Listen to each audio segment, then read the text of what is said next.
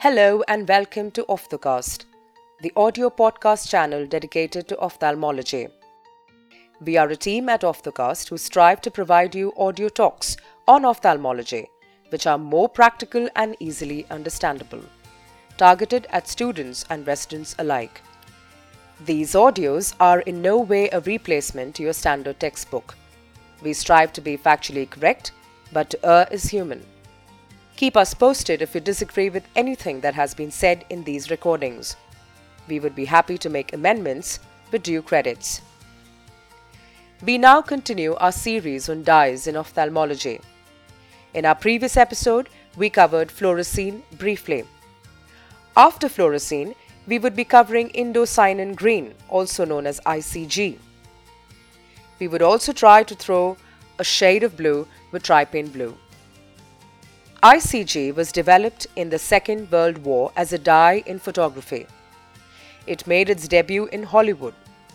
ICG was used as the cyan-forming dye in Technicolor films. So far as I know, it may still play that role. ICG made its debut in medicine in 1950s. It happened that Dr. Irvin Fox of Mayo Clinic had a satisfied patient who happened to be an executive of the famous Kodak Film Company. They had talks and Dr. Fox expressed his desire for a biodegradable, harmless dye. What welcomed him soon was an array of biocompatible dyes sent from Eastman Kodak Laboratories.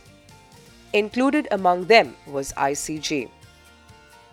That's how the medicinal use of ICG came about. After being granted FDA approval in 1959, ICG was initially used primarily in hepatic function diagnostics and later in cardiology. ICG took a gradual drift into the field of ophthalmology. The first attempt at using ICG for angiography was made by Kagur and co-workers in 1970, working with Dr. Noble David. Their attempts failed and they were forced to conclude the method clinically non-feasible. ICG remained in the cold storage till 1971 when Bernie Herkheimer demonstrated a simplified method in cats. The illumination now used was narrow band of near-infrared wavelength and used black and white films. He also formulated the method to image ICG through regular fundus camera by the use of filters. This led to the comeback of ICG for human use. The first commercial ICG fundus camera came out in the year 1980, manufactured by Topcon. Today, ICGA is performed principally using an electronic digital imaging system instead of a scanning laser ophthalmoscope. The current digital systems include a fundus camera networked to a source of infrared radiation, a monitor, a computer with imaging software, a barrier, and excitatory filters with infrared coatings. Now let's come to some chemistry. Indocyanin green, as the name spells, belongs to the cyanin group of dyes, and it is green colored. It is both alcohol soluble and water soluble, called amphiphilic. The lyophilized form of ICG achieves solubility and safety for human use due to this dipolar ion and the supplied aqueous solvent. This reconstituted state of usable ICG is stable for 10 hours. It binds to both cellular and acellular structures. It is commonly thought that iodine is a major constituent of ICG, whereas sodium iodide comprises only 5% of the compound.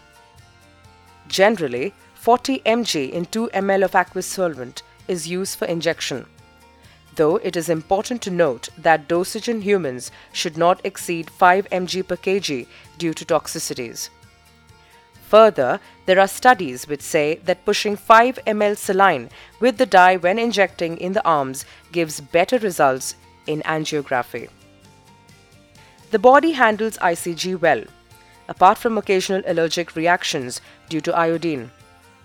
The compound as such is degraded by the liver and excreted in bile, but the sodium iodide part is excreted by the kidneys. This gives an important thing to alert your patient. After injecting the dye, their stools will be dark colored.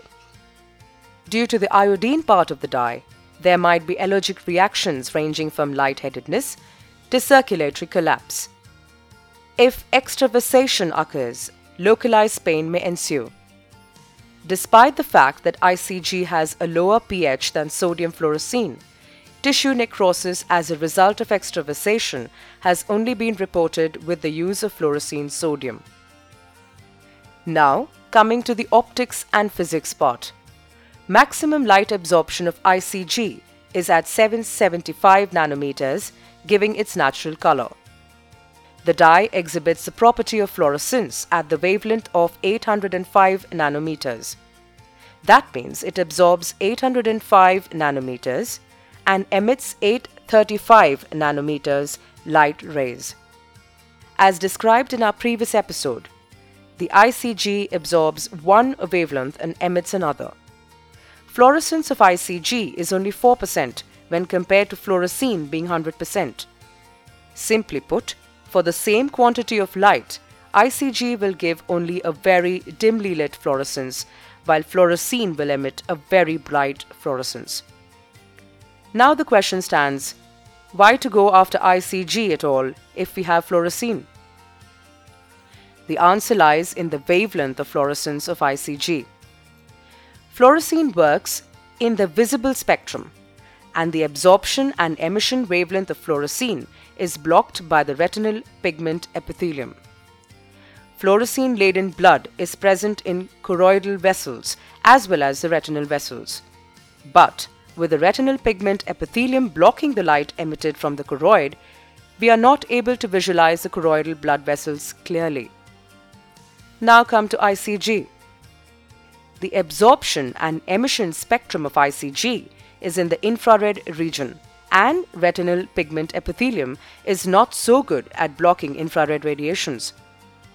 We utilize this property and set up cameras and light sources which can give us these frequencies and capture them. That was the first task at hand: the infrared capture equipment. One more thing that we find prudent to mention is that the choroidal blood flow is very fast. It's a dense network, a madhouse of blood vessels.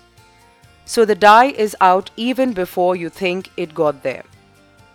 Hence, the imaging system should be able to slow down things a bit. Just for the sake of history, the initial cameras could take only a shot or two during the ICG angiography. Then came the video camera for the ICG angiography.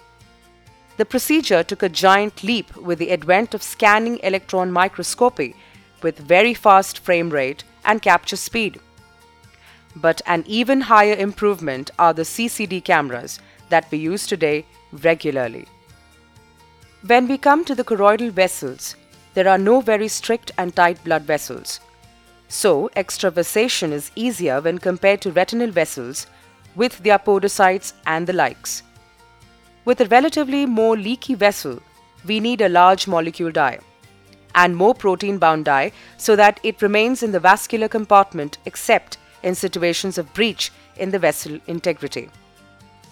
To summarize, what makes ICG an ideal dye for choroidal imaging are its spectrum of fluorescence, protein binding, and its molecular size. The procedure to conduct ICG angiography is similar to that of fluorescein angiography. I would recommend you go through our previous episode for that. Few modifications needed will be the excitation and barrier filter wavelengths, the shutter speed or frame rate of the camera, and absence of preview.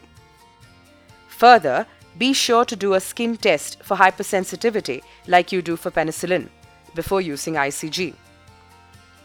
Few practitioners also recommend pushing 5 ml saline behind the dye to prevent quenching, which will lead to the fluorescence to cease and give the maximum brightness for the images.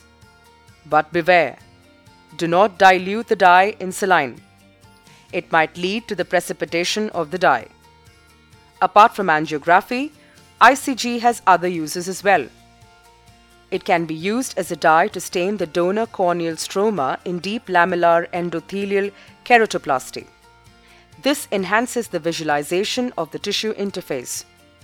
helps you identify the host and donor. ICG was also used for staining the anterior capsule in cataract surgery, but it was later abandoned after reports of local toxicity to anterior segment structures. ICG-guided internal limiting membrane (ILM) peeling has many takers. It gives a better visualization of the ILM in vitro retinal surgeries. However, toxicity to the retina has to be taken care of.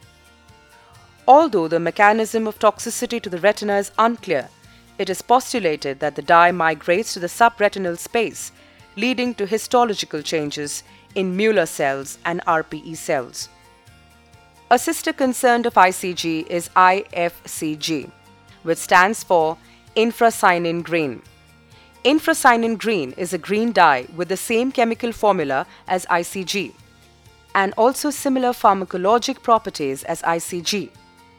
IFCG possesses two differences in its properties when compared to ICG. Firstly, IFCG does not contain any sodium iodide. Secondly, the iodine-free IFCG binds with high affinity to the acellular ILM, but not to the epiretinal membranes. Several clinical investigations have shown positive results with IFCG application with little or no retinal toxicity. We till now spoke about the greens. Let's now drift into the blues. For today, we take Trypane Blue. Trypane Blue has been around in labs since a long time. It is a dye which is typically used for vitality studies due to its ability to distinguish dead from the living tissue. Trypane Blue is a bulky molecule. It belongs to the azo dyes and is a highly hydrophilic tetrasulfonated anionic azo dye. Being involved in different specialities, the dye has many synonyms like direct blue, diamine blue, and Niagara blue. The dye typically stains the nuclei of damaged and dead endothelial cells in donor corneas, as well as areas of decimate membrane (DM) denuded of the endothelial cells. Trypane Blue has been widely used in both vitrectomy and cataract surgery. When it comes to cataract surgery, Trypane Blue is used as a concentration of 0.06%. Additionally, we need to introduce an air bubble into the anterior chamber before letting the dye loose. This is to prevent staining of the corneal stroma, which will take months to resolve. We don't want many blue-eyed patients. There is a question frequently asked by many senior teachers during exams. How long do you leave the dye in the anterior chamber to stain the lens capsule? The answer is 10 to 15 seconds. This is the time required for staining the anterior capsule. Coming to vitreoretinal surgeries, Trypane Blue is used in concentrations of 0.15%. It comes in solutions containing sodium salts. These low doses of Trypane Blue used for cataract or vitreoretinal surgery do not produce inflammation, corneal toxicity, or retinal toxicity when injected into the anterior or posterior chamber. A new use of Trypane Blue is the visibility of edges of ruptures in the surgery of rhegmatogenous retinal detachment. A dye similar to Trypane Blue is Janus Green. Janus Green is also an azo dye. It is also known as diazine green. The most important biological application is histologically to stain mitochondria in living cells. It binds to the disrupted cellular membrane and can be used in cornea to assess corneal endothelial cell viability following a toxic insult. Also, Janus Green changes color according to the amount of oxygen present. So, we come to the end of today's episode. We managed to cover 3 more dyes in Dye the Eye Part 2. Hope you all have enjoyed this episode. That's all for now, ladies and gentlemen. It's Team Off the Cast signing off. Do keep us updated on our email offthecast@gmail.com or on our website www.offthecast.com with your comments, feedbacks, and demands. Subscribe to us on all leading podcast players by searching for Off the Cast. Thank you for being with us and giving us your valuable time. Goodbye and Godspeed.